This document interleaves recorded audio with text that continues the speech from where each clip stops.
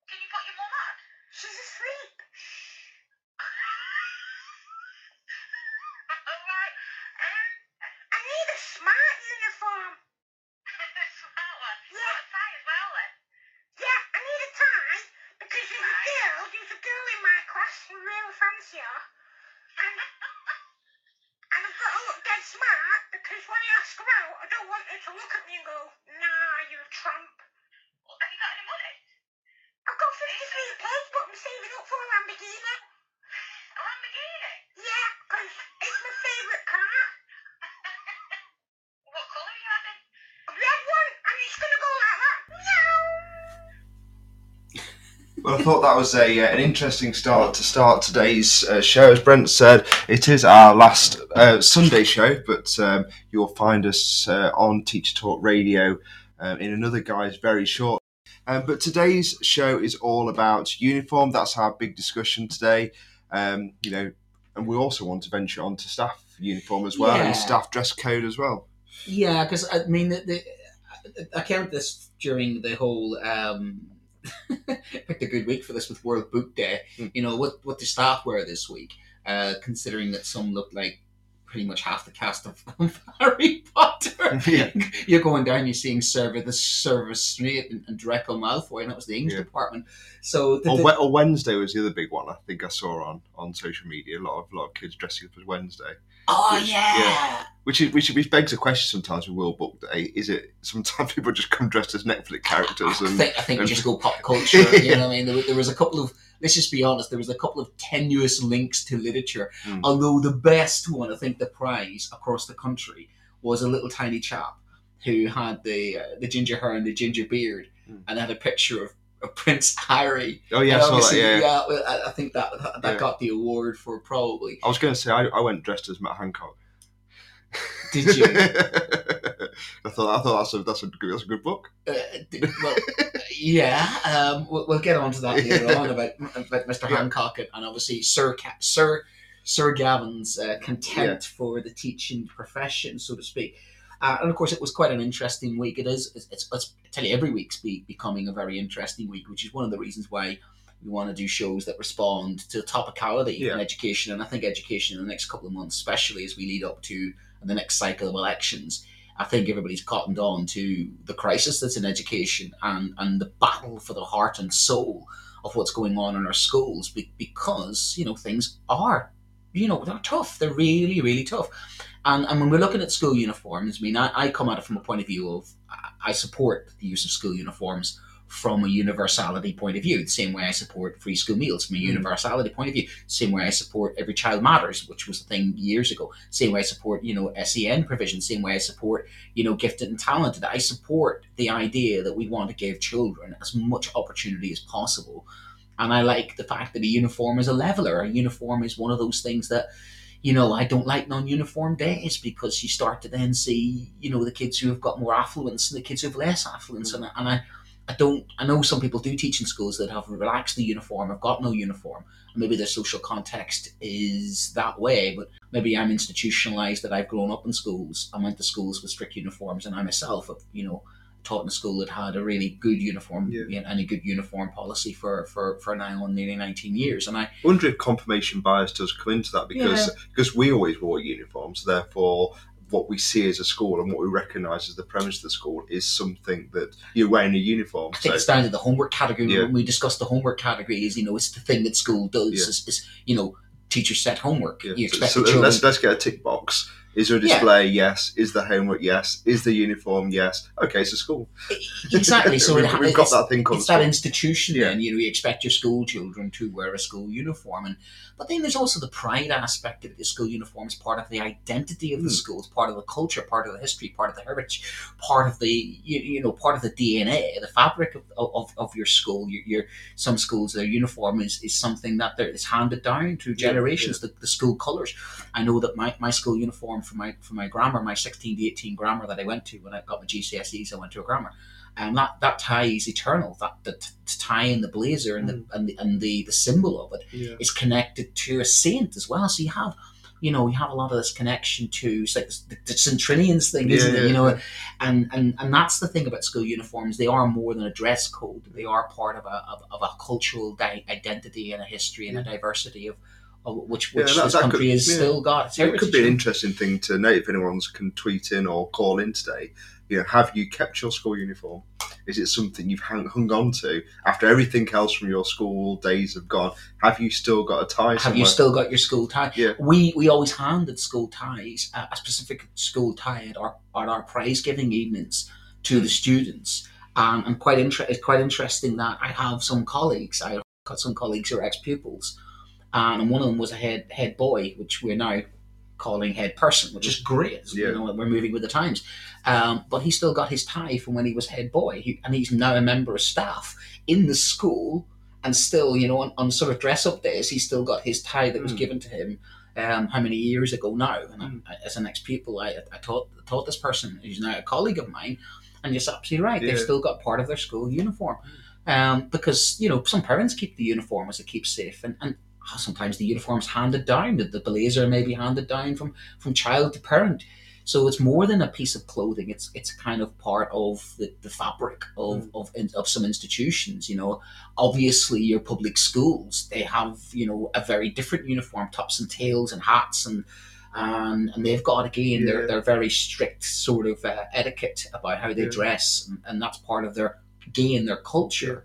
It's interesting if you look at then further down the track when you get to university, you don't wear a uniform to university. However, when you come to the celebratory part of the university, you then put on a uniform, don't you? You then put on a dress code. You put on the gown, and you put on the hat. And again, what comes with the gown and the hat is all the different colours. And it's almost like heraldry, isn't it? Yeah. You're part of a different faculty, and that's the colour of that faculty.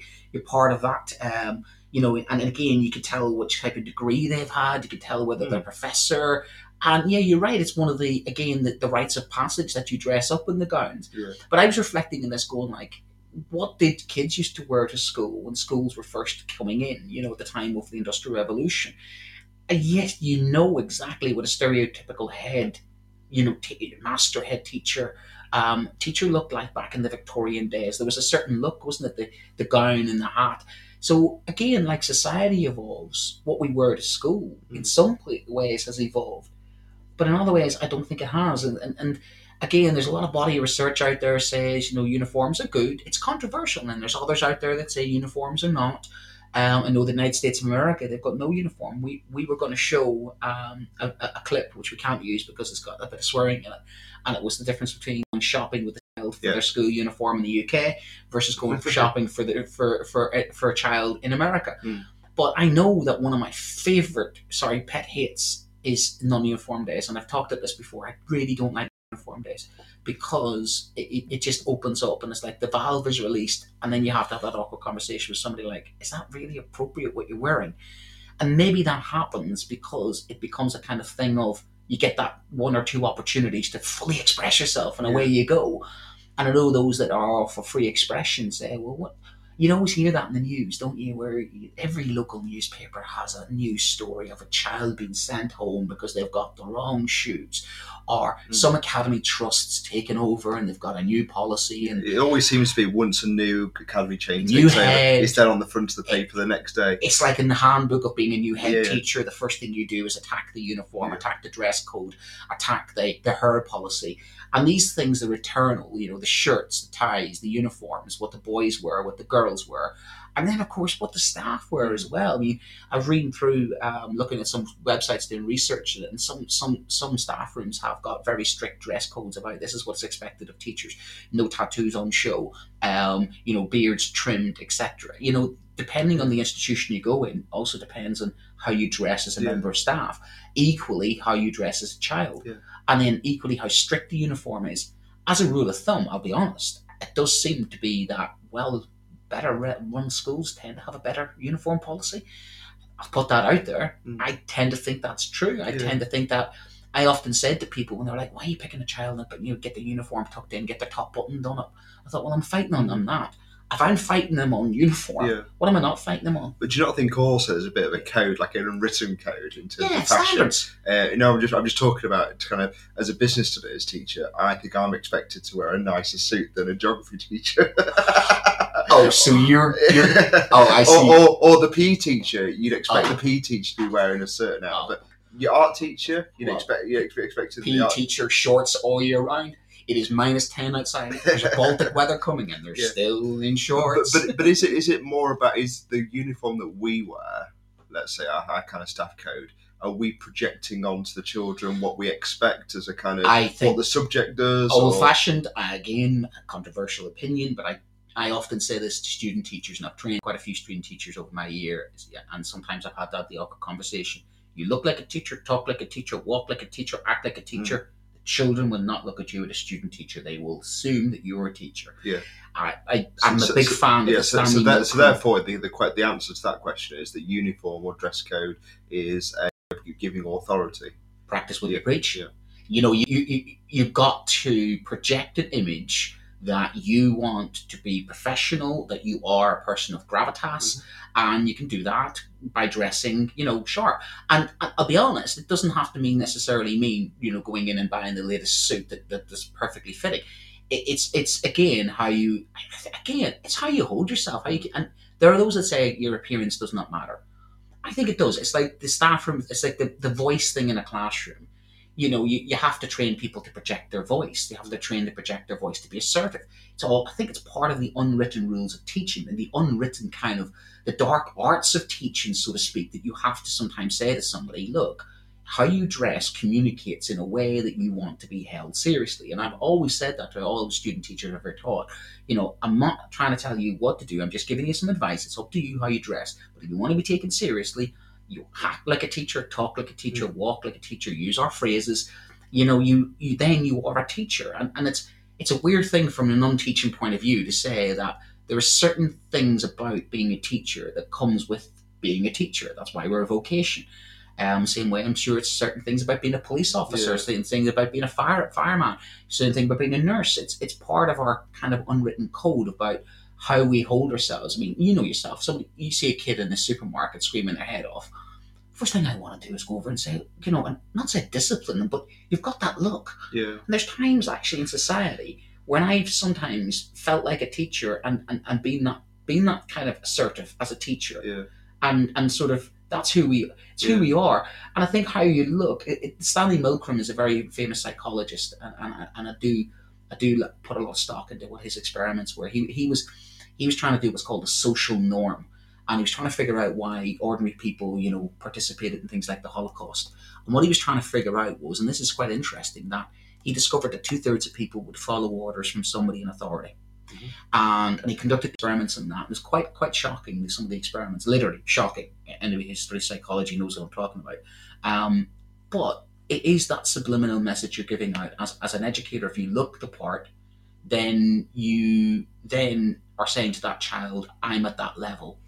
And I am your teacher. That's the boundary, and that's one of the reasons non-uniform days. I don't come in non-uniform and non-uniform days. I may seem like an old stick in the mud myself. I come in still wearing my professional clothes because I want to be treated like a professional, look like a professional. And I'm not, there's times to relax and times not to relax. But in school, I believe I should look the part as an educator. Yeah, I mean, it's interesting because I've worked in lots of different types of teams since leaving university. I've worked in the kind of catering trade where chefs have a uniform because they have to and there's a safety element to that uniform in terms of it being white, so therefore you can see hygiene. And there's also their fireproof jackets or fire resistant kind of jackets are important. But then I've worked for a kind of in IT teams as well. And I remember walking into there, and everyone's wearing this kind of very stereotypical IT team, where everyone's wearing kind of t-shirts and jeans, and maybe some t-shirts with like cartoons on and that type of thing. And immediately, from my kind of very strict upbringing about kind of uniform and dressing, I walked in with a shirt and tie and that type of thing. I looked around, everyone's in Sesame Street t-shirts and stuff like that. They're looking at me going, who's this guy?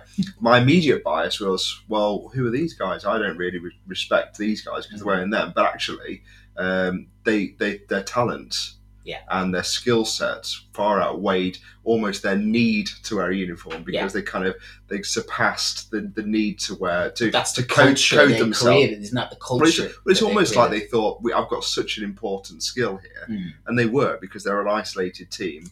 They were the kind of security guys in the IT team, and they basically thought maybe our skill set far surpasses the need to do that. Because I remember one guy just sat there like in a football shirt one day.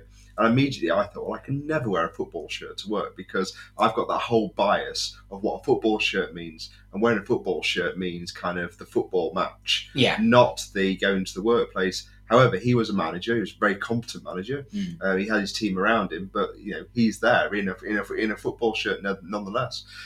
But that's where you've earned the right to create that culture. Again, it comes to those schools possibly they've worked hard to create that culture where it's the same as the formal name. Using the name. Do you drop the sir? Do you drop the miss? Do you refer to your first name? And would you sit there in your class with a football shirt on to teach a class? No. But you've gained that authority already. People know you in that community. They know you're a teacher. You've done that. Question is, could I? Yeah.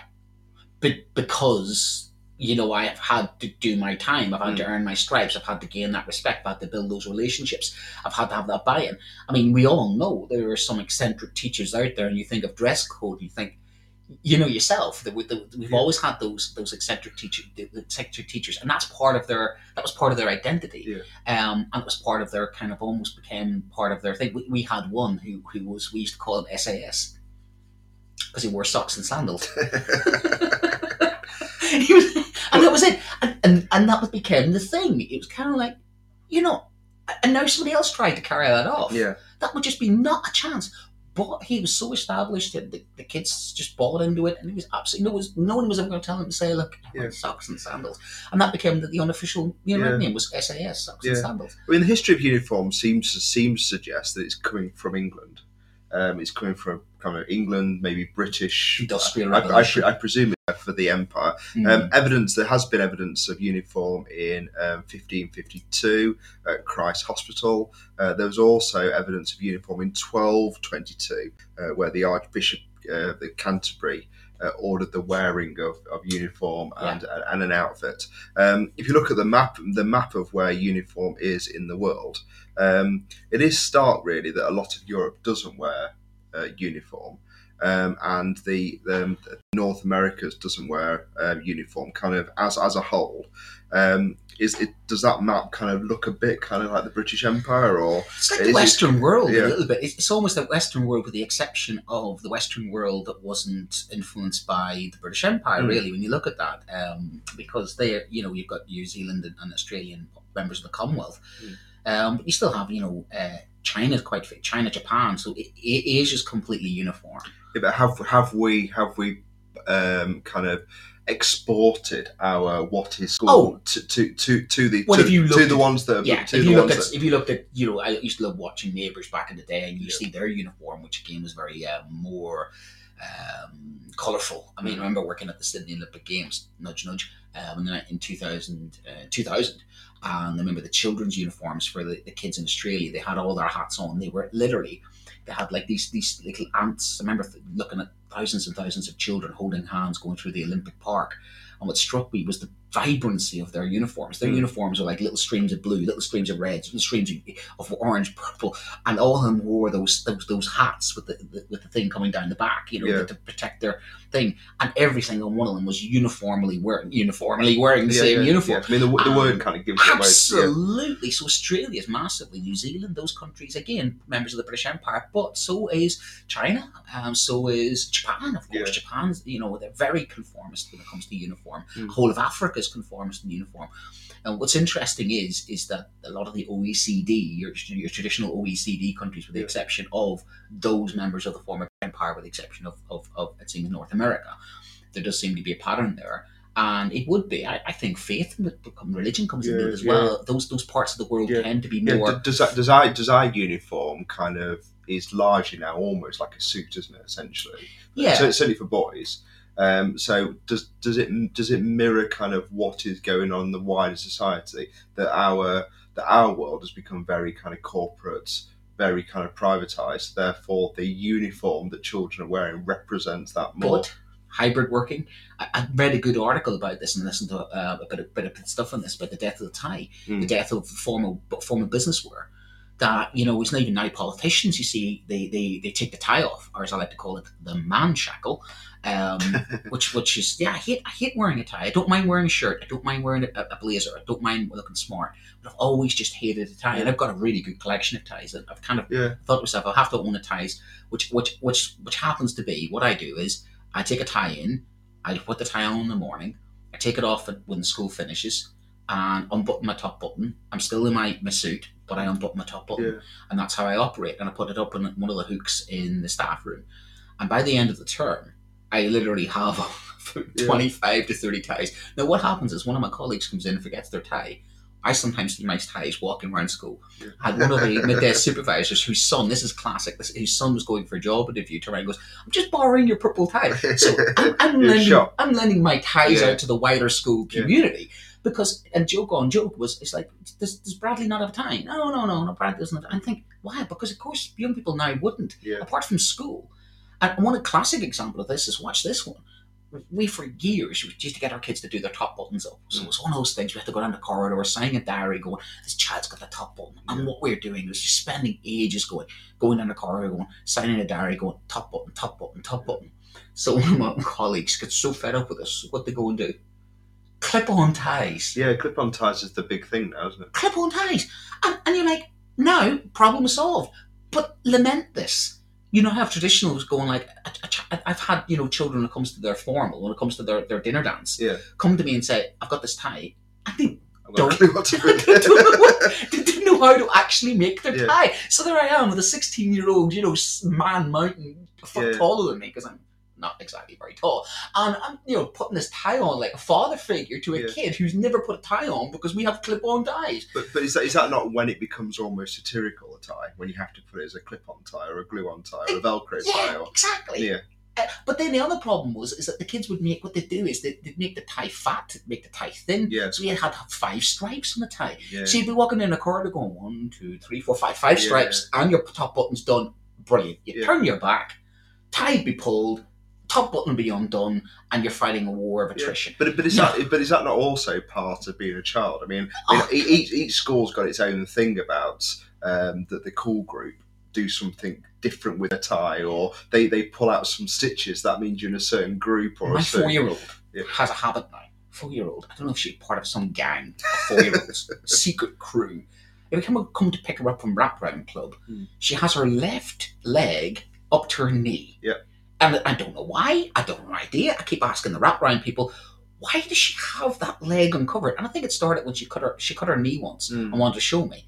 So now every time I come to pick her up, it's kind of like, is she secretly running the school? Is she part of a crew of kids, of the left knee kids, who've got their left leg rolled up? Is it like a west side and east side of your area? For my 4-year-old. But here's the thing, is that cardigans, right? I had a situation about 10 years ago were I had a class, and they were my tutor group, and the thing about it was they went through the year 9 phase, and I love these kids dearly. I'm still in contact with a lot of them. Some of them are now in their 30s. Some of them are even teachers, which is hilarious. And so year 9 came in, and makeup started going on, and I'm like, oh gosh. And of course, back then it was kind of like looking like Chi-Chi the panda from Beijing Zoo, with these black eyes looking at you, with the makeup check on you, and the spiders for, what do you call them? The spiders stick on eyebrows. Stick on eyebrows that made not eyebrows, eyelashes that look like spiders. You can tell me and Brent on, but I've got I'm going to have teenage daughters. Very I'm not looking forward to that conversation. Yeah. So there we were with that, and I'm having to do my job, going, all right, come on, let's take the foundation down. Come on, let's get these eyelashes done. And it got pretty heated. So at the start, there was a bit of a rebellion, and this is the point you're making. Kids will always rebel against school uniform. Yeah. They'll always put their own identity twist on it. They'll always do something about it. They'll always come up with a way to kind of rebel against, and that's part of I think the rite of passage. But these girls are very cleverly. I'm so proud of them. If they're ever going to listen to this, they might know how proud I really was of them. So they circumvented the school rules in true Poland fashion, because I'll be honest with you, I'm not always a stickler for the rules myself sometimes, in an institutional society point of view. But here they found out a niche a little tiny gap in our school uniform policy, which didn't state that you couldn't wear a cardigan. So they started coming in with cardigans, any colour cardigan. And of course they read the school rules, and they noticed there was a gap. And the gap was there saying no cardigan. There's no cardigan, so therefore they could wear a cardigan. So the whole year group started wearing cardigans. The whole school started wearing cardigans. We're going, where's these cardigans come from? Well, there's no rule against it. Boom. So we changed the rules to having a grey cardigan, not a branded one, a grey cardigan or a black cardigan, to allow sort of some sort of set standard. As soon as that grey and black cardigan was brought in, guess what? It changed. No, nobody. Nobody wore it. Now it's still a part of our school policy. It's still in there. But since after that, that's 12 years ago now, 13 years ago, and since then, no other child. And that's exactly what you get. Sometimes we get pushback, and you get kind of the constant, evolving, and the constant thing. And you see a lot of that sometimes with children rebelling. Paul, as a saying, our regular contributor here, I still get a signed shirt and tie from his last day at school. Didn't have a uniform in primary days in the 80s. Oh, I love the 80s. We did have a primary uniform. That was going to be my next question, actually. Is primary school uniform almost like preparation for the secondary uniform? Because if it's not, like my children's primary school didn't have a blazer. Now all the secondary schools around here have a blazer that needs to be worn, and that's been the big discomfort. I noticed a lot of the new trusts, one of the first things they do, we hit up, didn't we, about they redesign the uniform, they come up with a new crest and they rebrand. It's almost like you said about marketing. And they've come a cropper actually with the new legislation. I think the new legislation states, let me just actually give you the wording of the new legislation on uniforms: cost of living crisis as it's being. But the Education and Guidance about Costs of School Uniforms Act 2021. Let's get that one again. Education and Guidance about Cost of School Uniforms Act 2021. In April 21, a new law was passed which required statutory guidance to be published on how schools should design and implement their uniform policies, with particular regard to the cost of uniform. It's almost as if they could predict the cost of living crisis 2 years before the cost of living crisis. The new law would help break down the barriers facing children living in low-income families. Timing is apt. The statutory guidance was published in November 21 and advises, in order to keep the cost of uniforms down, for branded items to be kept to a minimum, and for high street items to be allowed. So that's allowing your budget high street items, your grey shirts, exactly that grey uniform, unbranded, unlogoed. But how many times do you see a local newspaper with a parent saying, this uniform cost me £150, it has to be bought from a specific supplier, and it's because it's branded, because the new trust has brought in this branded uniform. And as a parent of 2 children at school myself, I can tell you, schools are a money box with a hole in them at the moment, with the amount of things you have to do, the wraparound clubs, sports clubs, everything. It's, schools are, difficult for parents to support. And uniform is a very hefty thing, especially school shoes. Children's shoes, the cost of children's shoes is an absolute... Breathe. My child's shoes can cost 3 times more than mine. And they are a quarter the size. Go figure. That's my rant on that one. What else? It also states that second-hand uniform must be available and providing cost-effective, sustainable options. Schools are expected to have taken steps to adhere to new guidance before parents buy uniform for academic year beginning September 22, which is now. And I know we have done this. I know myself and my school chaplain have set up some uniform drops for ex-pupils to drop their blazers, their ties, and their old uniform to help others who are struggling. So I know that's going to help. That really will help about uniform and guidance. But as we were stating, when we saw that, your first response was, but that's the thing that all these new trusts went and did. Yeah, immediately the thing is, and because they put their, because I know my daughter's school, because the skirt has got the logo on it, the school logo on it, they can't really buy anything else, and it's one shop in the local area that sells it. So there's that kind of monopoly on price. According to the a report recently done, I just posted it on Twitter from the Children's Society. You're looking on average £337 per school child at secondary for the whole kit, because it's not just the PE kit, and there's other things that kind of go with it. Sometimes it could be a coat that can be branded this. Yeah. Sometimes it could be the scarf. Sometimes it could be the coat, the scarf, the as we say, the jumper, the blazer, the shirt, the skirt. Well, we had to buy a skirt for this is for the just PE. It was the PE skirt, the PE top. There was then like a PE kind of jacket that went over the top of that. That all of that was branded.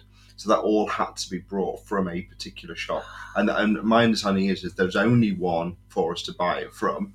So therefore they had a complete monopoly on price, which goes against any kind of liberal economic kind of policy that you thought, particularly this government, would be interested in, because they generally kind of favour competition, liberal kind of economic policy. So when it comes to schools, we're particularly trapped with just monopolies in a lot of areas where parents can only buy from one particular shop or one particular store. And then the problem I've also seen, again, makes the local press, is some parent turns around and doesn't buy into the branded stuff, and they go to their local supermarket and they buy the stuff from your local supermarket, which, to be fair, some teachers buy their stuff in the local supermarket. Why am I going to go spend £300 in a suit when I can get one for a fraction of the price? Yeah. Same issue, same deal. Actually, it is the same deal and same issue, isn't it? When you actually think about that, again, you want to look smart, but your clothes are very high impact. You actually think, I used to buy nice suits back in the day before I had children. Before I reached a certain milestone on my birthday and realised that a suit was also an awkward size for me. But I used to always end up with about 16 jackets and no trousers. That was the odd thing. I always end up burning through the trousers like absolute hot knife through butter, and then having mismatched jackets. And that was one of the mistakes I made as a young teacher of buying, a nice pinstripe, nice little grey pinstripe, and then you don't get, So what I started to do is to buy 2 or even 3 pairs of trousers, knowing I will wear through those trousers, because we are high impact. We're constantly walking around. We're constantly, and you break duty. You actually, a school uniform needs to be that's the other thing, robust. And kids are uber destructive. The other thing kids do, they lose so much. The lost and found. Lost and found is just like a treasure trove. Yeah. And you go into the lost and found, there's like pair of trainers here, you think of 70, 80 quid. They don't always look after their uniform kids. And I do feel so sorry sometimes when you get a child going and the parent turns around and goes, the child's wearing trainers today and then you realise that because the kid's been out kicking football and then destroyed their shoes kicking football. And you're like, well, you want the child to go out and kick football and burn off some energy. But you get this flabbergasted parent turning around, that's the third pair of shoes they've gone through, the second pair of trousers. And economically speaking, that some of these people aren't in situations to keep buying uniforms. And you're right, they have to go to a certain stockist. And they put a markup. And in this crisis that we have at the moment, I think that's a good piece of legislation to bring to try and make uniform more accessible for people of all backgrounds. I think it's common sense to be honest. I think we've had this conversation before. I think I've told this story before in this show, but we had if we forgot our PE kit, there was like a black bin in the corner of the changing rooms. You could smell it from where you were getting changed, and it was always, "Oh, sir, I forgot my shorts." no problems. You you go straight into the black bin and pull out whatever. And obviously, our school was kind of heavily into rugby, so you can imagine. Then you've got ill-fitting rugby shorts on. I'm going to show you something. Yep. These. So I'm looking at Brent's trainers. Yep. Yeah. Guess what? 5-side game of football after school. Forgot my shoes. Yep. PE department turned around and they've been there for a couple of years. Yeah. What are they? Perfect pair of trainers. Yeah. I mean, we're often surprised. I mean, about the amount of stuff that is left in schools, clothes wise. I mean, my daughter on the second day managed to leave her trainers at the bus stop. Cardigans. Yeah. My daughters go through cardigans like nothing else, and they bite them. Yeah, and chewing a cardigan. Yeah. My daughter did that. It's obviously a nervous thing, isn't it? Yeah, and they put their fingers through, so they've got almost like the cardigan becomes a glove. And then my wife looks at my daughter and you've only had that 2 weeks. Yeah. Now she is stitching away. So, but it's interesting because my wife said straight away because I couldn't understand it, and my wife said straight away, "Oh, that's what I did." So it's almost like a generational thing with uniform. So funny, I used to chew a pen. I was more. It's funny that when you see some of the things again, you've got to empathise. Yeah. And you've got to put yourself into the shoes of the people you're educating. And again, I reflected back on when I was at school. Our uniform, we were allowed a jumper, a grey jumper, black trousers, white or grey shirt, and then a purple and I think it was purple and grey tie, and we were quite lucky because the grammar school boys all were dressed they were dressed like penguins in black and with a yellow and black tie. They looked really smart. We secondary school kids didn't look as smart, but I think I was the only kid in my class that wore a white shirt, and I don't know why, but I wore a white shirt. I'm now thinking back, it's probably been a bit of a me back then of well, everybody else is wearing a grey, I'm gonna wear a white shirt. So it was my little rebellion. Was I'm the guy in class who's wearing a white shirt with the grey jumper. And then, what did I do? I used to tuck in. Oh, no, in the 90s, 80s, 90s. I used to tuck my shirt in. And I used to have one of those belts, one of those belts that used to have the steel buckle at the end. Yeah. And it was proper cowboy. And the shirt would be tucked in, the jumper would be tucked in. It's like Simon Cowell, younger version. Right up. Oh, no. But you know what I mean? That's so I was as a kid, I did exactly the same. We put our twist on the uniform. Yeah. And then they'd be like, pull it, tuck your shirt, take your jumper out of here, And I'd be like, as soon as the teacher would go away, I'd be the same. So Paul's put it up, it says, after COVID, I wore my favourite suit, not bought for teaching, to school, and soon realised that the school suits should give a little, especially in primary. Yeah, comfort needs to be there. No, as he bent down, picked up the morning task, which is split completely front to back, and carrying the car keys, promptly rushed home to change. Ooh. I have had a full trouser split. A full front and back. I've heard of a back split. Yeah, I've never heard of a full front and back. I got so annoyed with boys nicking each other's footballs, and they kept kicking footballs over to the field next to which is, for another better word, is a good place to have a geography field trip for a bog. And it's the place where footballs went to die. So of course, me being me, get so fed up, and I went, right, I'm going next door, and I went into the bog in my uniform, my school shirt, and I ended up climbing up a tree. Oh wow! God, so let's get the picture. So you're now up a tree. Yep. In full work clobber. Yep. And then chucking the footballs down, and as I come down, I slid down the tree. My! And nearly did the splits, and the trousers ended up. The best part of it, my colleague who's from Australia, fun enough, he's about 7 foot taller than me, so I ended up borrowing his trousers. Do you ever see the scene from Big? Do you know when Tom Hanks is at the very end of Big, and he's walking down the street, and everything's out of kilter. He's literally like, that was me with those trousers for the rest of the day. And of course, the kids were in hysterics, going like, Poland went next door.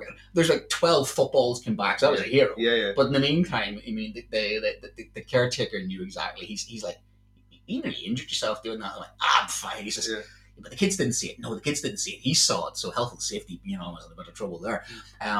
Would I do it again? I'd probably get on and then do it differently. But that was the thing. It literally front to back, and it was so embarrassing. Again, you know yourself. that's the thing with kids. Kids forgive you when you have a bit of eccentricity. So I have split my own trousers myself. I have gone to school with my jumper backwards. I've gone to school with my jumper inside out. We've all had uniform malfunctions. Yeah. We've all watched. But I think for men it's the trouser split is the worst. The trouser split's the worst, or the sock that somehow got up, the sock that you somehow tucked in that you forgot from the previous day, that's somehow still in the very bottom of your suit as you walk by, and some sock falls out. We've all been there. We've all had that situation of kind of embarrassment, and so do the kids as well. I mean, by the time you get a kid coming in and it's like some kid looks like the mud monster of the thing, the swamp beast, because they're out playing football in God knows what weather, and they come in just completely caked in mud. And that's the thing. The uniforms need to be robust. Do I believe in them? I think they are important. I use them very much like I use the sort of slant technique at the start of a lesson. I always say, tuck your shirt in. Kids, we wear blazers. And the kids will always, I'm such a behaviourist, I'm such a BF Skinner. The kids will always turn around and one child will raise their hand and go, "Sir," and I'll go, "Yes, you can take your blazer off." So they ask my permission to take the blazer off. I'm never saying no. Is that just part of the formality of what needs to happen? Part of the routine that starts the lesson to say, "You're in lesson now. Your uniform is at my discretion. Provided you ask me in the right way, I will of course allow you to take the uniform off." And the same goes with a hot day. We'll make the judgment on a hot day to take the ties off. And we did this about 10 years again, because I taught in a really warm classroom. I was a governor at the time. I says, we need a summer uniform. We need a summer uniform where the kids can wear the polo shirt.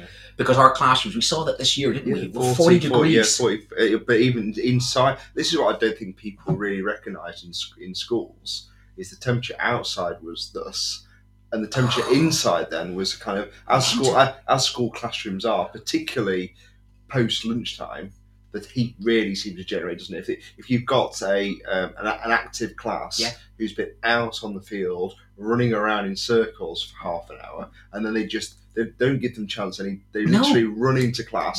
They hit your room, and then bang, the radiation from them.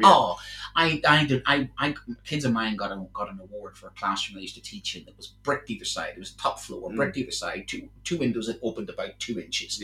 And the heat retention in it was great. They came in and did the specific heat capacity of it. They won actually an award for redesigning the classroom because it was such a heat trap.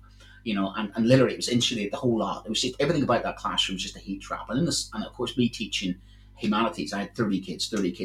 What they found out was when they put 30 kids in the class, that the temperature was 3 degrees warmer than it was at the start. So by the end of the day, that's 3 on top of 3 on top of 3. And even some of the winter's days, I had to switch the radiators off permanently, because with the hot radiators going, it was actually sometimes worse in the winter than it was in the summer. So I'd be turning around to the kids and saying, could you, undo your top button, even take your tie off. Now, I had a senior manager years ago who was quite a stickler for uniform, walks into my lesson once, and the kids had their ties off. I had my tie off.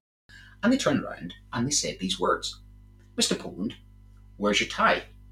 And Mr. Poland was hot and flustered. Mr. Poland was not about to have any of this whatsoever. Mr. Poland was probably dehydrated. Mr. Poland was probably close to having his head explode with the amount of heat coming out of the classroom. So Mr. Poland replied to the senior member of staff, "Where's yours?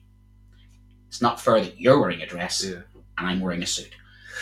I had to take that deep in breath. Oh no, I've been to fight here, haven't I? And a head teacher and I had a casual conversation about it. Says, "I don't appreciate." The response I got was,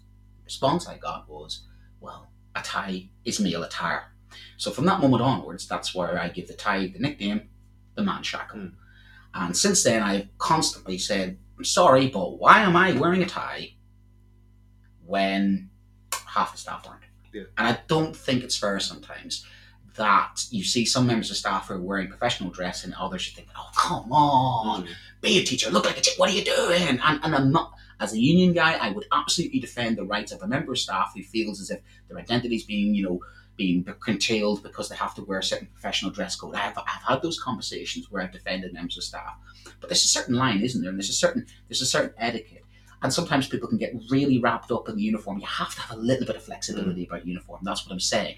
You have to have a little bit of nuisance. You see countries like Australia, they have a completely different summer uniform because they get that. You need kids to be comfortable. Yeah. It's like the water thing, isn't it? We used to have, you think back in our day, we used to never drink water in classrooms. Now I think we go too far, and our kids practically can't be 5 minutes without, they must be thinking they're going to the desert for a couple of months. Because sometimes kids are playing with water bottles, but I think it's good that they are hydrated. I think sometimes they go too far with it. But do you think that's a positive thing that's been made? Now we allow water bottles in class as long as they don't interfere with the learning, and the kids can casually take a drink of water, problem solved. But again, in our generation, that wasn't the case. In our generation, it was, you never drank water in the class. We've had this conversation. I don't think I drank water on its own at all until I was an adult, because we always had squash or that type of thing. But my story is similar to what you said about the criticism of uniform. We were in Saturday morning announcements one morning. Senior leadership stands up and says, just a note to say, on school trips, jeans, and I will do the quotations here, are rarely appropriate. She said to the rest of the staff. And then my colleague sat next to me. He goes, I went on a school trip yesterday. I think she talked about me. So he went up to her and said, you talk about me, because everyone was wearing jeans, including the RE teacher that was with me. And her response was, but what you got to realise is that some people look better in jeans than others. No. It was just unbelievable. He kind of like cowered away going, do I look bad in jeans? I was like, well, to be fair, you don't look as good as him. Yeah, but it can be a real thing, especially on trips then, of what is appropriate, because it goes back. Clarity is important, isn't it? Where clarity needs to be, and it's the same with uniform policy. It's very important. Same with staff. If you have a uniform policy, that you stick to it. It's like everything else about consistency. Yeah. I sometimes get frustrated that Mr. Stickler for the rules, me, tuck your shirt in, and I'm walking down the corridor, tuck your shirt in. And then wondering, why am I the only guy talking about shirt tucked in? I think, that's because I'm the guy here 19 years and knows how important uniform is. And that's again one of those things that's gone by the wayside when it comes to COVID and standards. And I think it is obvious. It is one of the reasons why your new headship, when they come in, they attack uniform. Because I do believe that if you have a good uniform policy, a consistent uniform policy, it does help set that culture, set that tone. It puts that mark. It sets your standards, and I do firmly believe that how the appearance of it's a child. It's again that mantra of the child looks like a school child, acts like a school child, talks like a school child, learns like a school child. Boom! I look like a teacher, act like a teacher, talk like a teacher. Boom! We all know our roles. We know the lanes we're in, and we know exactly what's expected of us. The same goes for staff as goes for pupils. Some don't like that because they might see that restrictive, but I see that not as restrictive. I see that as consistent. I see that as normal. It's when you start to make rules for one and rule for another. It's when you start to say you can wear this and you can't wear that. Then you're in a hiding to nowhere, because then it's kind of like, well, that, and you know yourself, the biggest offense the kids have when somebody's talking, sir, why are you picking on me? Why are you having to go at me? And that is always, when I've been fighting the school uniform, it's always because one or two people have tested the water. They've got away with it. And it's a bit like appeasement makes the aggressor stronger. The more you let that go, then sometimes what happens is some schools and the staff just give up and say, what's good uniform? Yeah. It's like watching Waterloo Road or watching those TV shows. I can't watch them sometimes because I'm kind of like, what are you doing? What is the uniform policy in this fictitious school? I can't watch this program any longer. Yeah. So, because I think my life's gone, you can't watch any of these programs with me. But just stop. It's not a real program. Yeah. I watching Educating Yorkshire. Why am I watching Educating Yorkshire and going, they're great guys? But I couldn't always watch it sometimes because I'm going like, you're standing in front of the head teacher. The head teacher's got a top button undone. The kids have got their top button undone. What is going on here? But that's not fair, I suppose, for me to criticise them, because in their context, maybe that was what they were dealing with, and I feel a bit guilty now, being a bit judgy about it. But that's how I feel about it. I feel a strong uniform policy is really important for setting the tone, creating the culture, and being consistent and being equal. Because if the uniform is applied equally to everybody, then it's applied equally to everybody, and the uniform is a good thing. I believe it's a good thing. But others, well, I suppose that's for people to decide whether they think it is or not. Yeah. Well, should we have a break for the news, and then, because we've got lots to talk about, and we've done nearly 50 minutes there, where we want to. We did say that we kind of do a 20-minute kind of intro, but you can see how kind of complex the argument is, and we've still got loads to talk about. So Let's play today's news and this week's news, and then we'll come back afterwards and we'll continue the debate. Please follow us on Twitter or talk to us on the show. As it's our last show, we've not had one yet. It'd be great to have an actual live caller. So if anyone's there that would like to call in, that'd be great as well. I'd love to have this interaction. We just want to see if the kit works. Really, we've never pressed the button. We want to press the button. So please call in. Let's hear your voices. Let's hear what you got to say. Tell us your funny uniform story. Yes, funny uniform stories would be great. Have you had a full up the tree rip like Brent did? Or as Paul has had the full bend over boot rip. Right, cool. Right, we'll see you in a few minutes after today's news. This show is brought to you in partnership with John Catt Educational, a leading publisher of books, directories, educational guides and magazines specifically aimed at forward-thinking schools in the UK and beyond. Have you checked out their latest releases? Don't miss out. Visit johncattbookshop.com to explore their full range of titles and advance your own professional development today. Happy reading. This is Teachers Talk Radio, and this is Teachers Talk Radio News.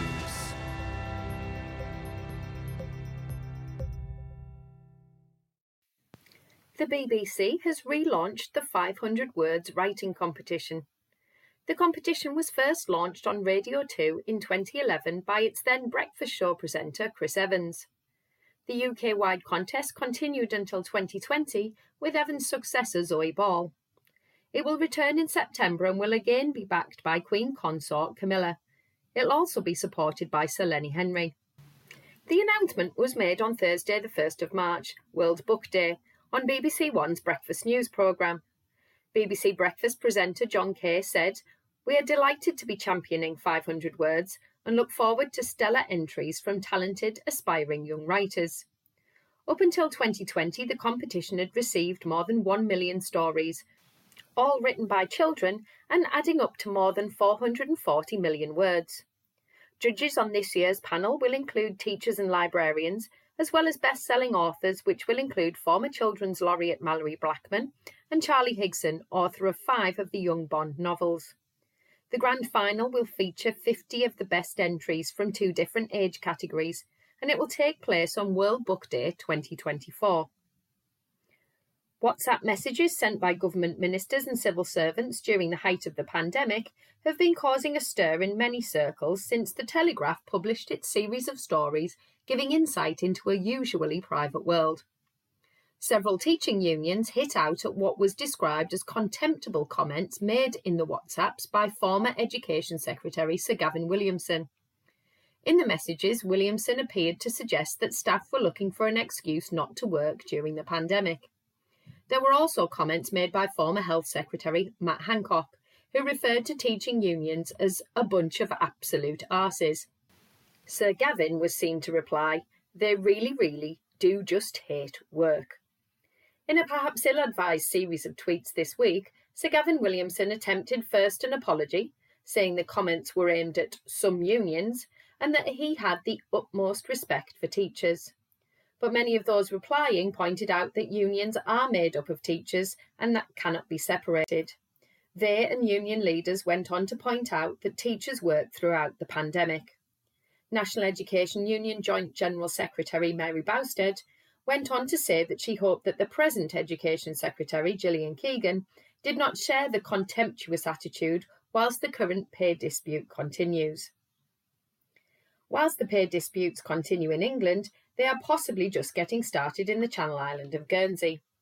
NASUWT leaders on the island say that local members have voted overwhelmingly in favour of industrial action over pay and workload.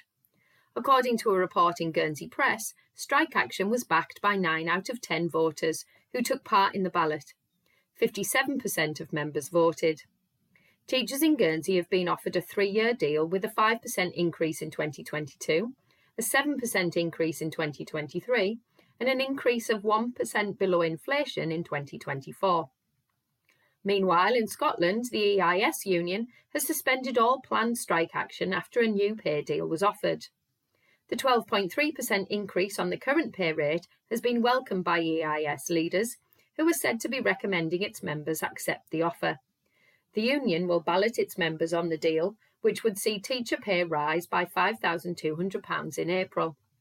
Scotland's Education Secretary has welcomed the suspensions of strike action, but the NASUWT's General Secretary, Dr Patrick Roach, said the offer was paltry, and whilst it would ballot members, its campaign of strike action and action short of strikes would continue.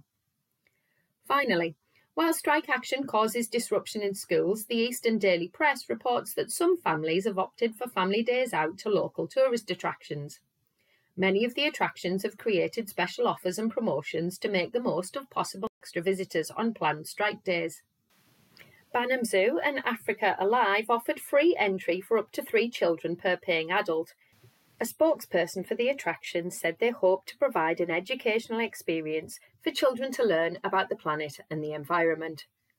This has been your Teachers Talk Radio News with Joe Fox. This is 2 Minute Tech with Steve Woods, your tech briefing on Teachers Talk Radio. Hello, this week we're going to talk about tech for well-being. We all have tech all around us, but what do you do to strike a work-life balance when technology makes you available 24/7? During the pandemic, parents having the ability to directly message or email teachers increased, and for good reason. The issue now is some schools have continued to maintain this communication. Here are a couple of ideas to let tech make your communication a little easier. First, you need to read your school's policy on replying to messages. This will outline what you're expected to do. A lot of systems have an auto response or an out-of-office reply. When you're taking a break, switching this on can send an automated message to let people know you will respond in a timely manner. Here is where you could quote the school's policy. Do not disturb is another setting you could use to stop devices notifying you between set times that you decide. You can also set this so certain people, like family and friends, can still alert you. Delayed response is a setting in a lot of email applications. If you want to create emails at unsociable times, you can set them to send at specific times, allowing you to work when you like, but not go against any timing set out in school policy. Why not tell us what you do with tech for your well-being at TT Radio Official? I'm Steve Woods, and that was 2 Minute Tech. 2 Minute Tech with Steve Woods, your tech briefing on Teachers Talk Radio. Welcome back there, and did I ever tell you what my tutees did to me in retaliation for Year 9 with the uniform? No. I used to have long, flowing hair that was quite way down my back. It was, Okay. was my main. You had a bit of a trim today, haven't you? Had a bit of a trim today, but I did have it. It became my signature thing. I did have nice, really. And so what they said was, they came to me and says, "Look, sir, I'm going to shave your head." I says, "What do you mean?" He goes, "Going to tidy you up." I says, "What do you mean? You're going to cut your hair?" So they came to me and says, "Well, there's a charity." And the charity actually they chose was the Holocaust charity, I think, the Aegis Trust. Yeah. Which is based in Newark, which is based in the Holocaust Memorial Centre. So they knew they'd picked a good historical thing for me. And so the kids had to come into the hall and I'd pay, I think it was 50p or a pound or something, what it was, to watch me have my head shaved.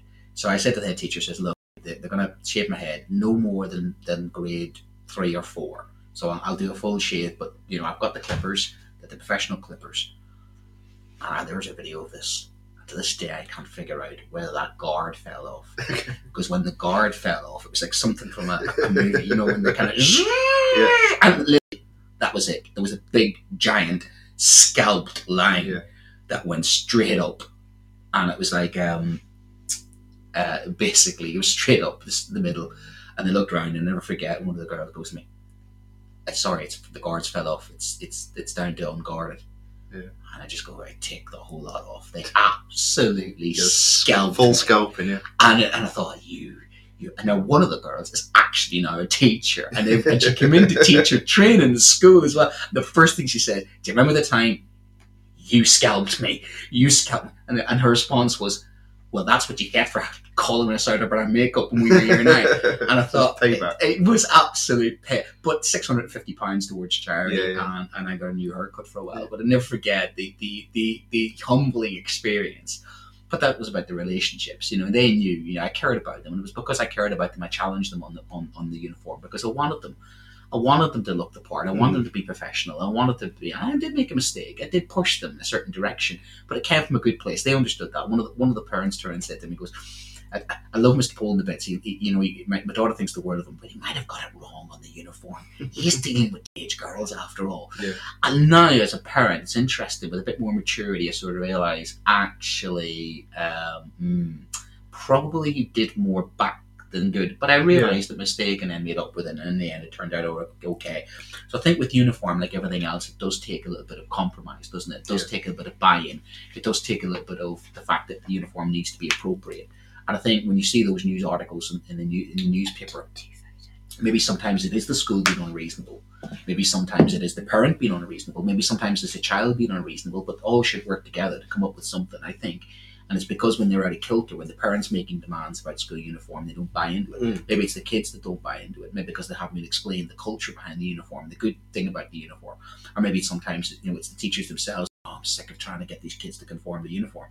So that was my take on that. Yes, Paul, it's the last Sunday lunch show that we're doing, but we are going to be doing Teachers Talk Radio during the week. And we are going to upload some podcasts and stuff as well. So it's the last of this slot. I mean, it might be. We've not fully decided yet, but so we do want to maybe put something up as a conversational thing. Oh, absolutely. Because you're right, this has worked. We were just talking earlier about how much we've enjoyed it as well. Oh, absolutely. But just unfortunately, external pressures of our wives. Yes, wives and children. Wives and children on Sundays. Yeah, it's taking a bit of a hit, but we like. I think I'd like to take this opportunity to thank Tom and for getting in contact with us and allowing us this opportunity to do this.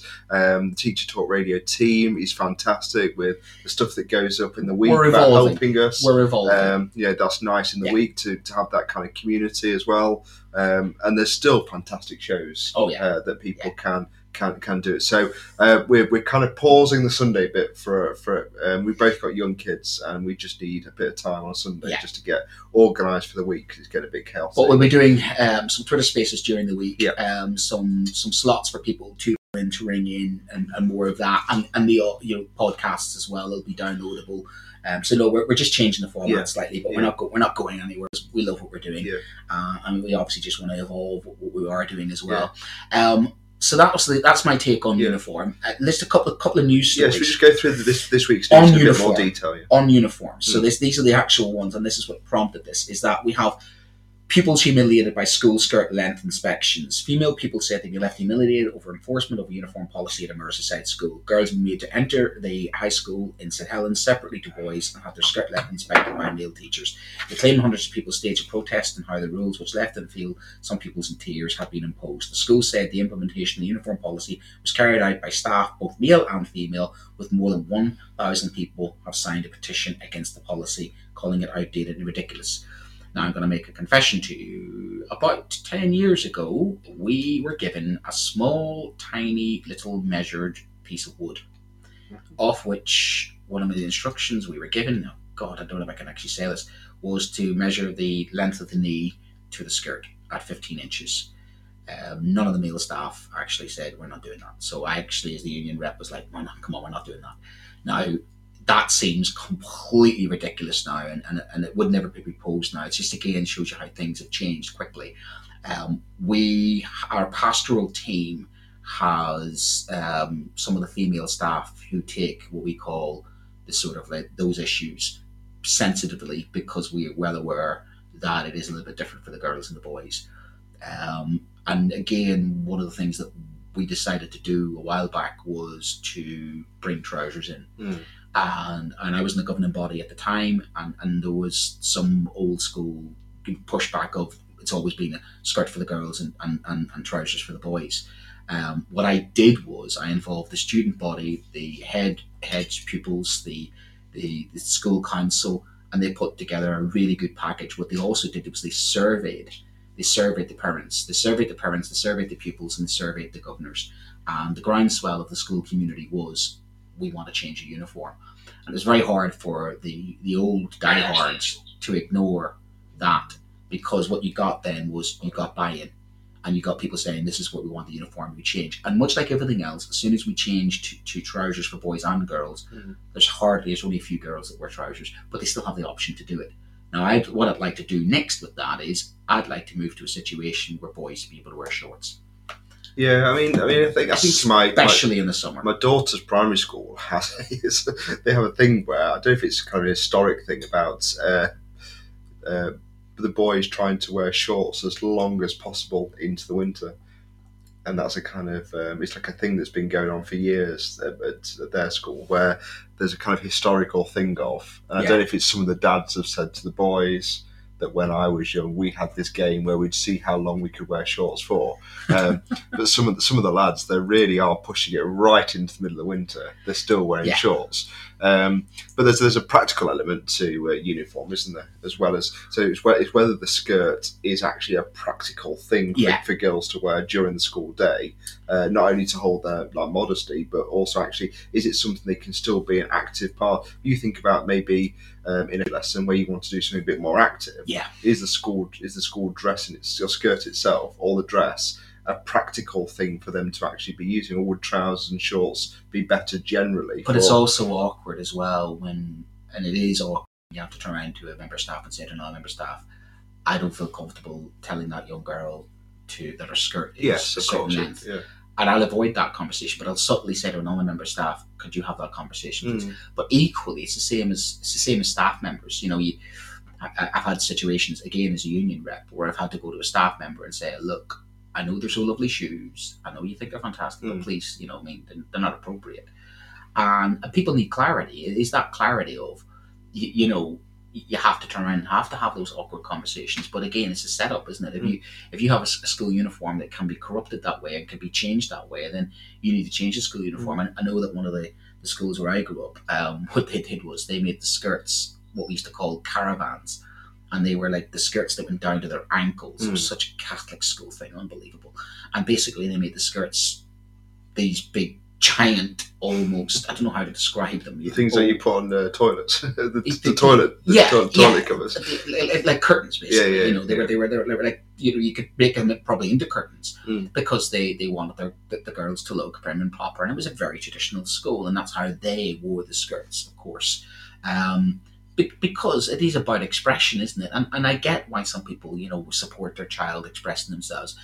But it's when you see, the haircuts is another one as well. When you're like, the child goes to the barbers and they sneak away, and you get that sometimes about her policy about no tram lines, no colour, this, that, the other. And again, it's about that buy-in. If the parents turn around to their child and say to their child, they want this haircut, my child can have this haircut, and they disobey the school rules, you often get sometimes the parent knowingly disobeying the school rules on uniform and fighting the school, and you're thinking, you're going about this the wrong way. Yeah. No wonder your child. What are you teaching your child? Yeah. Okay, fine. I kick off. I go to the local press, and I'm going to say, I'm sick and tired of seeing in the local press somebody who's like, my child's been discriminated against. They went to the barbers. They got a haircut. What's wrong with this haircut? The school's being dragged. And you think, I'm sorry. Come on.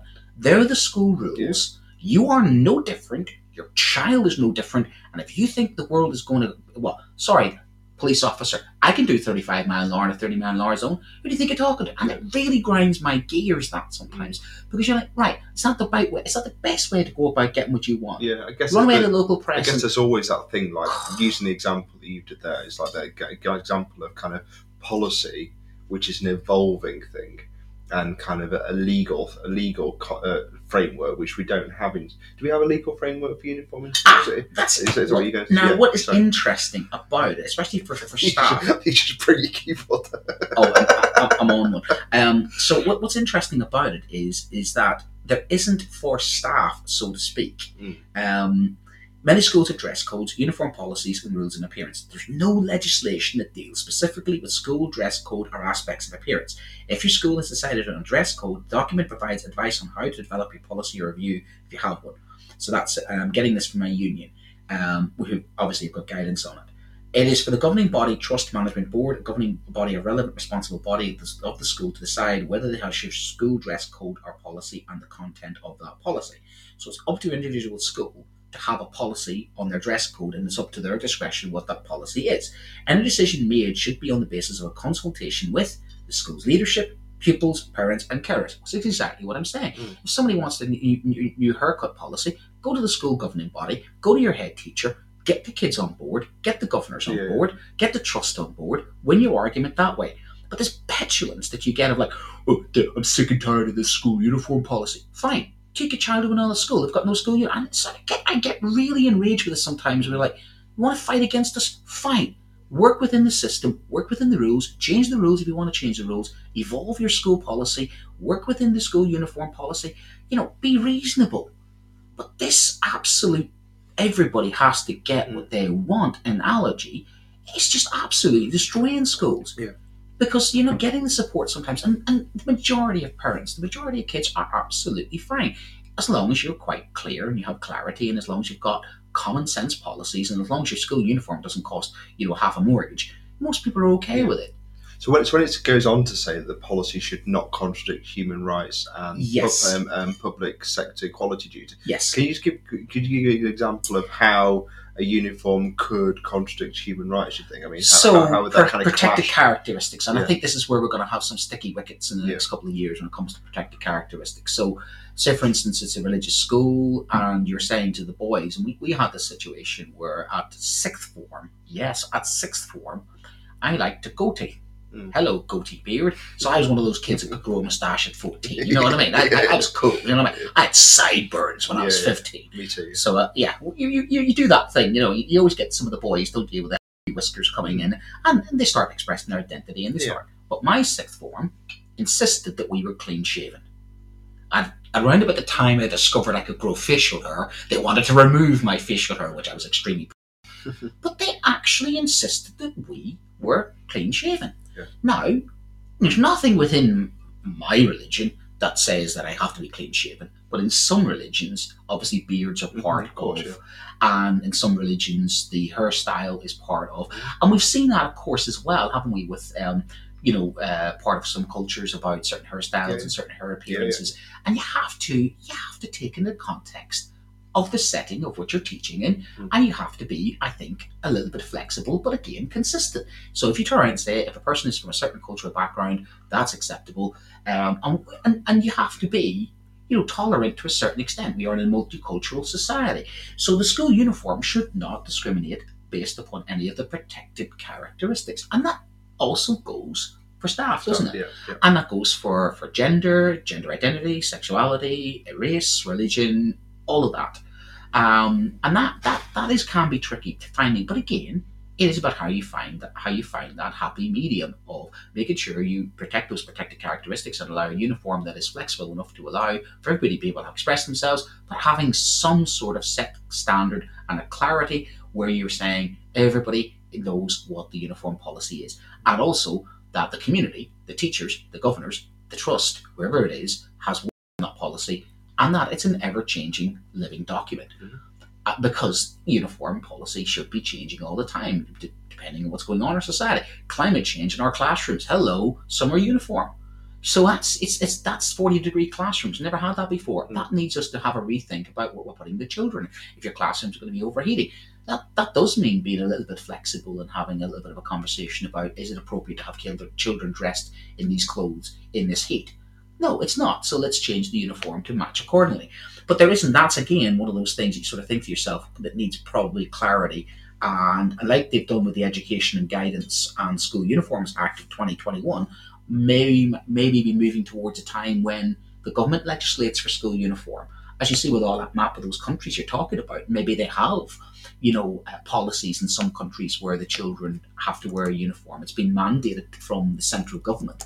But we're moving to a point now where education has all become devolved, doesn't it? The local trusts have the ability to raise their own. So as long as they're within certain legislation of human rights acts, but you get me my kids, and I'm telling you, some of my kids know their rights. Yeah. They'll push the boundaries now. This is we see with these school strikes. So you take those school strikes when those children are saying, their human rights are being infringed upon. And they might have a point. You know what I mean? Saying that girls should wear, having... The sound of it doesn't sound good when you have male members of staff, and I'm not getting into that story whether that's true or not, but you have male members of staff telling young girls, what length to wear their skirts. The optics don't look good, but that's not fair on teachers it's not fair to put the teachers in that situation in the first place to set them up like that, because we're sometimes just merely following the instructions of what the policy is. So it's a minefield, isn't it? But one of the key factors that we looked at, and we've got 15 minutes, so we need to kind of just go through some of the key points. The school in Derbyshire, I mean, I nearly worked there a couple of years ago. I've got friends that work there. So Anthony Gell in Wirksworth in Derbyshire is kind of, I've just shared the article on the Guardian article on Twitter for people to look at as they read. But they start to pose this question about academic and school achievement and uniform, and is there a link within it? This is a case of it having no impact on it. However, Ofsted has said, it's largely coming from the Conservative Party quote here, is that the best performing schools tend to have similar, if not the same, best practices, including strict school uniform policies with blazer, tie, shirts, and a zero tolerance on incorrect or untidy dress. Now, there's a case, certainly quite close to us here, of a school that has, as far as I'm aware, never had any uniform. And I mean, if you look at the picture that comes with it, when we say no uniform, we mean wear what you want. That's fascinating. But it's Ofsted good. It has good outcomes. Good pathways for the pupils that leave. Do they use the first names for the teachers? I wonder. Don't believe so. I mean, it'd be interesting if we could. Be interesting to see what else goes with uniform. Yeah. If you take control conditions, is it just the uniform? Is it selective? Is it that the children is it the parents buy into it? By definition, the parents that send their children there have the cultural capital. As I say, I mean, in Wirksworth itself as an area is a very old mining area, the industrialised. Well, it has, but it's kind of evolved over the last 20 years as a very kind of art-based kind of community. If you go for a walk through the village up over the kind of quarries, you'll see all sorts of artwork on display. They have a regular arts trail. It's got a big kind of arts community within it. Discovered itself. Really. So it's really discovered itself out of that. There is still a lot of hidden poverty there, etc. So that's also there. It's also got a big agricultural world and haulage kind of community around it as well. So it's not just that the art community, I suppose the right wing would say this is the wokerati that's just completely engulfed this area. Well, this would be the opposite of your Burble Sims and places like that. But it's not true. I mean, the area itself, Derby Dales, is very conservative, isn't it? I mean, always has been kind of socially and economically traditional as well. You'd also say socially conservative in that sense of more rural tends to be more socially conservative, doesn't it? More urban tends to be more. So what we're really saying is you'd expect to find that in some urban inner city London school rather than some rural urban fringe of Nottinghamshire, Derbyshire. That's fascinating. But then that needs further investigation. That needs to be replicated across. But maybe is it because, like I was saying, maybe because there's an agreement from the parents, agreement from the pupils, agreement from that they behave themselves. Maybe one of the reasons why my non-uniform days are such terribly behaved is because when you have the children sort of uniform, and then you unleash the valve, then does that kind of become an issue? If they had non-uniform all the time, they'd find their natural gravitas. They'd find they're not. It becomes less of a problem. Well, I think this is the thing, and one of my friends who works there now has said that actually he spends so little time talking about uniform, it enables him just to get on with the lessons. Which is my clip-on tie situation, because I used to spend a lot of time with clip-on tie.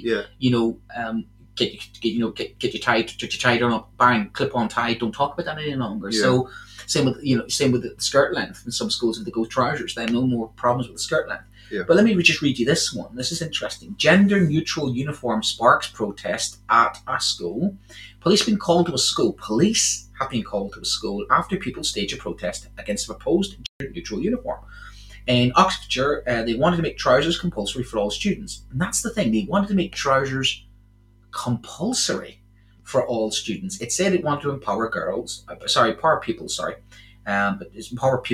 but admitted that it also came about because some girls were rolling up their skirts, that eternal issue, to make them shorter. Following this, the school apologised for not consulting properly with pupils and parents. That kind of backs up what I'm saying, doesn't it? In a statement issued after the protest, the school executive head teacher said they underestimated the strength of feeling on the issue. So there it goes. If you're going to change the uniform, you got to bring people with you. You got to talk to the kids. You got to talk to the governing body. You got to bring parents. You got to. That's that intrinsic buy-in again, isn't it? But that's the thing. I don't think that secondary. And that was well intended. They were probably trying to do something well intended, but forgot to take people along with them. Yeah, I mean, how many secondary schools do you know? Maybe this is a wider question generally. But how many secondary schools do you know that have an active parent voice? Like an actual active, not sending them a survey once a year, honestly, or when Ofsted come, but actually kind of they're in the school all the time, like primary schools are. I think governing bodies have been very weakened as a result of academic trusts. I think, I'll be honest with you, I'm not going to be as controversial as I could be on it, but academic trusts are less connected to the communities they serve sometimes, as opposed to when schools were under local authority and were more grounded in the local community. When your governing body used to have a lot more people in it. And I think maybe that's where you've lost that connection and lost that buy-in. And maybe that's what you're seeing with some of these parents, where they feel as if they're being dictated to, rather than talk to as equals, and maybe that's the strength of feeling that comes across some of these stories. It's kind of like, they have no say in their child's education. They have no say in their child's appearance. They have no say in the policy. Whereas, like everything else, if you involve people in the policy, let them evolve the policy, you get buy-in. Of course, yeah. And when there's no fashion democracy thing about that, isn't it? That's democratization, isn't it? When people are involved and people are empowered, when people take part, when people feel it's theirs, people will buy into it. And then that's what your non-uniform school says, is you have to involve those people, because what are the parents having to do? Buy the uniform, get the kids to wear the uniform. They're fighting a fight too as well, aren't they? But it's not just that. It's that you don't want that issue when the child comes home and the parents saying, well, don't worry about that. It's really hard to get that collective buy-in if they weren't involved in the process. But if they don't believe in it, subconsciously or even consciously, they pass that on to their children. Oh gosh, you wear that, I hate that uniform. Oh God, and maybe the schools that don't have the uniform problems is because they accept it. Oh, that's their uniform. I'm proud of that uniform. You look good in that uniform, and they believe in the uniform. So it's actually as the uniform become the point of conflict because the parents feels dislocated from the school. Possibly. And actually this is the point that they're going to have that kind of argument. And if you strip down some of those news stories, and you could go through every local news press, the Daily Bugle for the local community where you come from, and they'll guarantee there'll be a parent who's saying, my child's been excluded, they've had, and then the undercurrent of that will be, sometimes the child's got other complex needs. Sometimes there's more goes on, doesn't it? Yeah. And it's not always universal. Sometimes there is a story. There is a story behind it. But I often feel sorry for that parent, but I think, why have you gone to the press? And maybe they've gone to the press because you're right. Maybe they are frustrated. Maybe they do feel that they have to have no other course of action.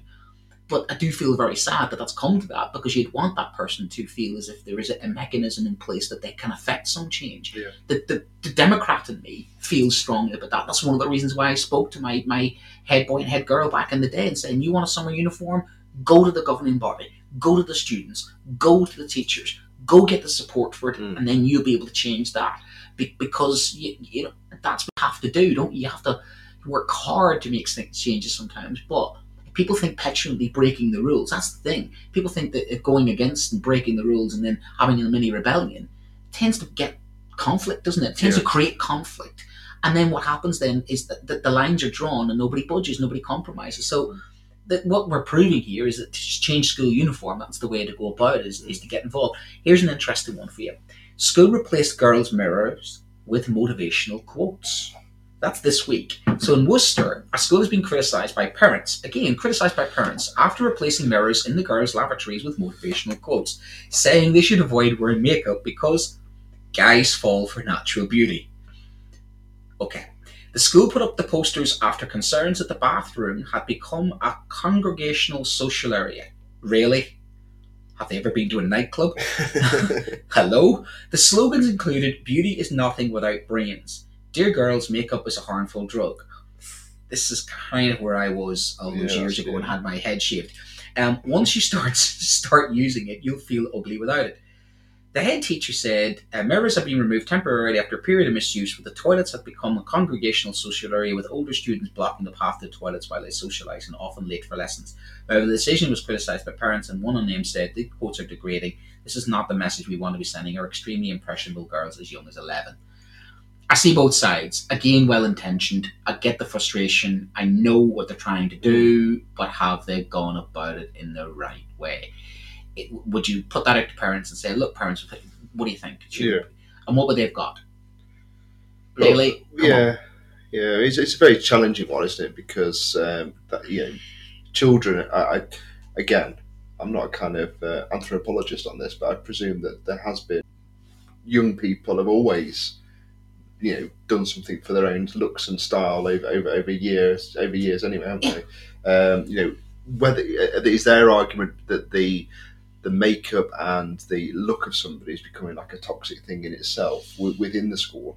I mean, but that could be taken as a personal criticism. And again, I'm holding my hands up and saying I've outed myself as having made that mistake all those years ago and paid the price of having my head shaved for it. I'm contrite enough to know what you do and what you don't do. But that it was always going to backfire in this day and age. Again, well intentioned and know what you're trying to do. You're trying to motivate young girls to be serious academics, but there's a way of going about that. I mean, if you've got a problem with that going on at toilets, then we're back to this issue about toilets. Because I know for me, because during that period of like 13, 16, me and my brother had absolutely horrific acne during that period, and we kind of wanted, if there had been a product that could help us kind of conceal some of that up, we probably would have worn it now. So are you kind of simplifying an actual very deep thing about that age group and that notion about trying to fit in and not how they feel about themselves? Is it as obvious as just removing a mirror? I mean, you got it on your phone, you've got it in reflection, you see yourself. I understand the point they're trying to make. Then it's kind of well-intentioned point of actually there's more to you than just your beauty. But removing mirrors in a girl's bathroom, putting up motivational quotes that are deemed seemingly quite patronising in itself is kind. Come on. Yeah. I mean, is there anything wrong, for example, of going to the bathroom and then just looking at yourself in the mirror quickly and just smarting yourself up before the next thing? I mean, the hidden thing, what they're saying there is what a lot of schools are struggling with at the moment, is that schools and toilets issues, which we've talked about before, about one school getting to the point where they lock the toilets for safeguarding issues. And I think, again, that's back again to other issues connected to what's going on with behaviour in school, control of behaviour, post-COVID, what's going on with the routines, what's going on with the curriculum, what's going on with so many different things that the kids are wanting to leave lessons to hang around toilets. Kids have always wanted to go to the toilet and hang around in different places. Kids, it's eternal. I remember one of my friends used to get purposely sent out of lessons so he could go to the toilet to have a cigarette. Because that was the thing that used to be back when I was in school, was kind of like getting purposely chucked out of lessons at a certain time in order to go. And that's what one of my best friends used to do. And I wasn't a smoker, because you had smokers and non-smokers. I was too into my sports to be a smoker. But that's what he used to do. He used to pick a certain teacher that he knew he'd get removed from, get him removed, and then go to the toilet and have a smoke. And then he'd come back and sit beside me, and I'd be like, mate, you're sponsored by, you know what I mean, Benson and Hedges. And it literally, the teacher must have known, but that's what was happening. And that was back in the 80s, 90s. So there's always been this eternal issue about, toilets and kids going to the toilet and misbehaving and everything else. But to replace mirrors, and specifically, again, the girls, that's you're targeting a group of students and saying to these group of students, your appearance is a problem. You've gone about that. It could be, again, would that be considered a breach of human rights? Because under that law, you're targeting a group of people and saying there's something about them. And so, I think we have to have a conversation about uniform, the purpose of uniform at a national level, and maybe that's what research needs to be done at school. We probably need to have a bigger conversation about a lot of things. This is another one of those things about school uniform buy-in. But I do believe we're right. We're onto something about the buy-in of parents and about the disconnect of parents to schools, and that's bound to relationships. Because the thing is, the parents of the students who I got it wrong with when I had to go with their uniform, they forgive me. Because they knew deep down I had their best interests at heart. And kids forgive me. Because they knew that I cared about it. But I worked hard in that relationship. And if schools don't have staff that have those relationships built up because there's retention problems, it's all connected, isn't it? You mean, if your school uniform policy is not something you completely buy in, but you still like the school, you might not be triggered by it as much. You might say, I'll let that go. But if you're angry about all things going on with the school, as you say, uniform becomes that thing that they can pick upon and go, see, this school is terrible because they've done this about you. And I think uniform is a bit of a stick to beat some schools up with at the moment, isn't it? Anyway, let's try and finish our last show on time. So quickly, uniform, yes or no?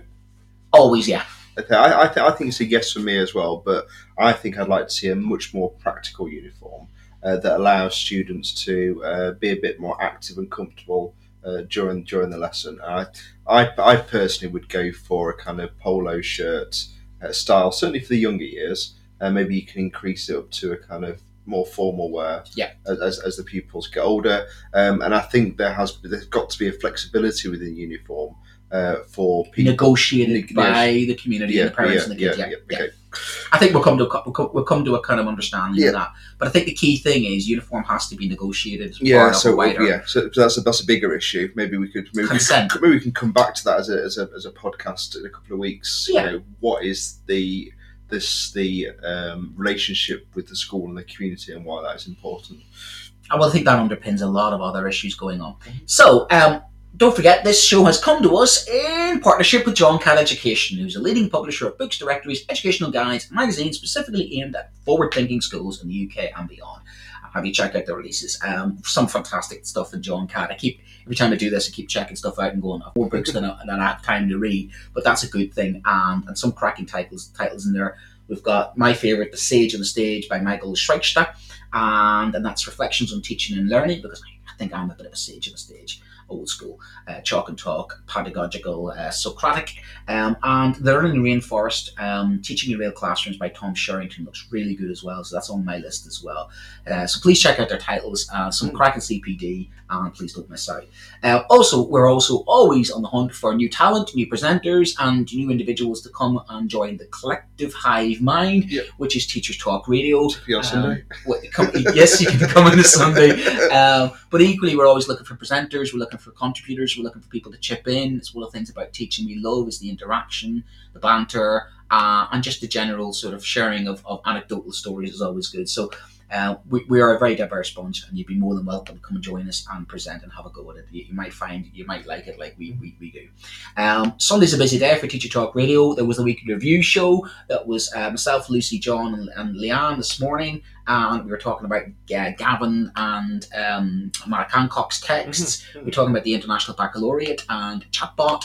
We're also talking about the sacking of the head teacher as a result of breach of data because of what happened during the strike. So you can listen to that. And also, if you get a chance to listen back to the NEDU Showdown, which was Tom's Friday night 1.5 hour hosting session, which was basically Teachers Talk Radio's version of Jeremy Paxman. Brilliant, absolutely brilliant, and fairly done as well, and very professionally done. So if you're still struggling with who to vote for in the upcoming NEU elections, that might help you decide. And equally, if you are interested to see who could be potentially leading the largest teaching union, then you can have a listen into that. That way you get all of our shows, including that and today's show, on where you get your podcasts from. So this is our final Sunday. I'm going to watch the football later on. And I don't know what we're doing this afternoon. I might marking, just do a bit of prep for Monday as always. We said that was going to be a Sunday thing, wasn't it? The kind of how do you prepare for the week, and we've kind of navigated on something else, which works quite well. Thank you to everyone at Teacher Talk Radio. It is a proper radio station. Oh, we are a proper radio station. Don't let the criticism on Twitter kind of... Yes, I may have got myself into a bit of a Twitter spat with a shock jock from a rival talk radio station, which is well beneath us, because we're so much more intelligent, factual, and knowledgeable. Yeah, we can actually back our stuff. And I put some stuff up on Twitter today so people can follow along. So listen out for us on social media during the week. We'll promote what we're doing next. Absolutely. And thank you to Paul today for his contributions and for his anecdotal story of his trousers being split. God bless. And thank you for all that you've done listening in to us. Please like, share, subscribe, as they say on YouTube. And we'll obviously talk to you again in about 2 weeks' time. And true to form, we've gone 3 minutes over. It's only 5. Should we just keep talking to 5 minutes? We could just keep going, couldn't we? Yeah. Who thinks we should carry on for 2 minutes? So just quickly then, while we're doing this, do you think the strike will go ahead on the 15th? Or do you think strike will hit the 15th. Or do you think there'll be mitigations? London rally on the 15th, strike on the 15th, and strike on the 16th. Do you think we'll get there, or do you think there'll be? I think we're. You don't think there's something? I don't think the government's going to negotiate this at this turn. I think we're locked in potentially to the second and the third and fourth strikes.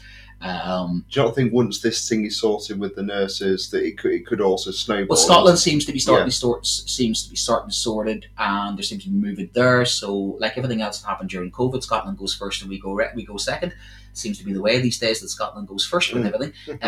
But also, it's quite interesting. I think there's going to be some fallout as regards definitely about schools, about the release of those WhatsApps, and I know that.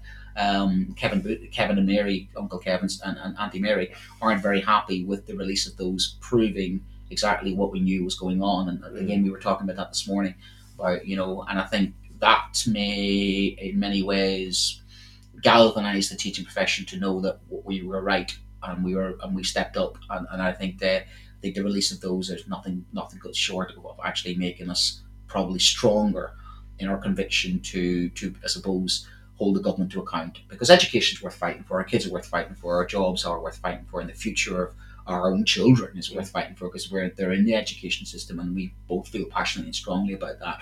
And I feel a lot of loyalty, and I feel very strongly about protecting my colleagues, because we are a noble profession of people who give selflessly and altruistically of others. And I did have a spat last night with somebody who asked how much I earn.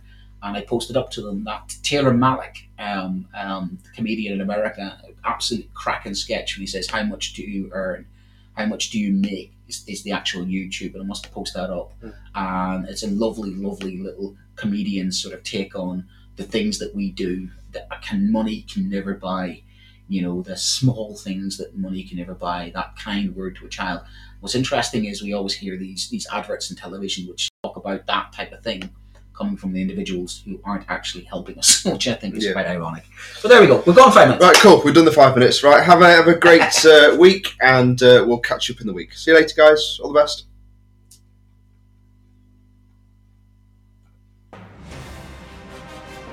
This is Teachers Talk Radio, and you are listening live.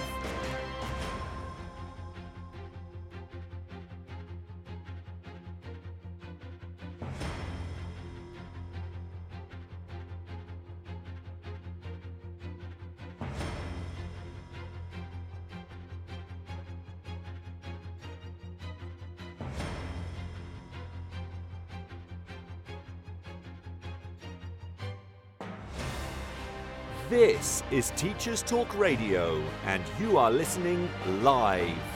Tune in live at ttradio.org, or to join in the conversation, download the Podbean app and search Teachers Talk Radio. Follow the hashtag TTRadio.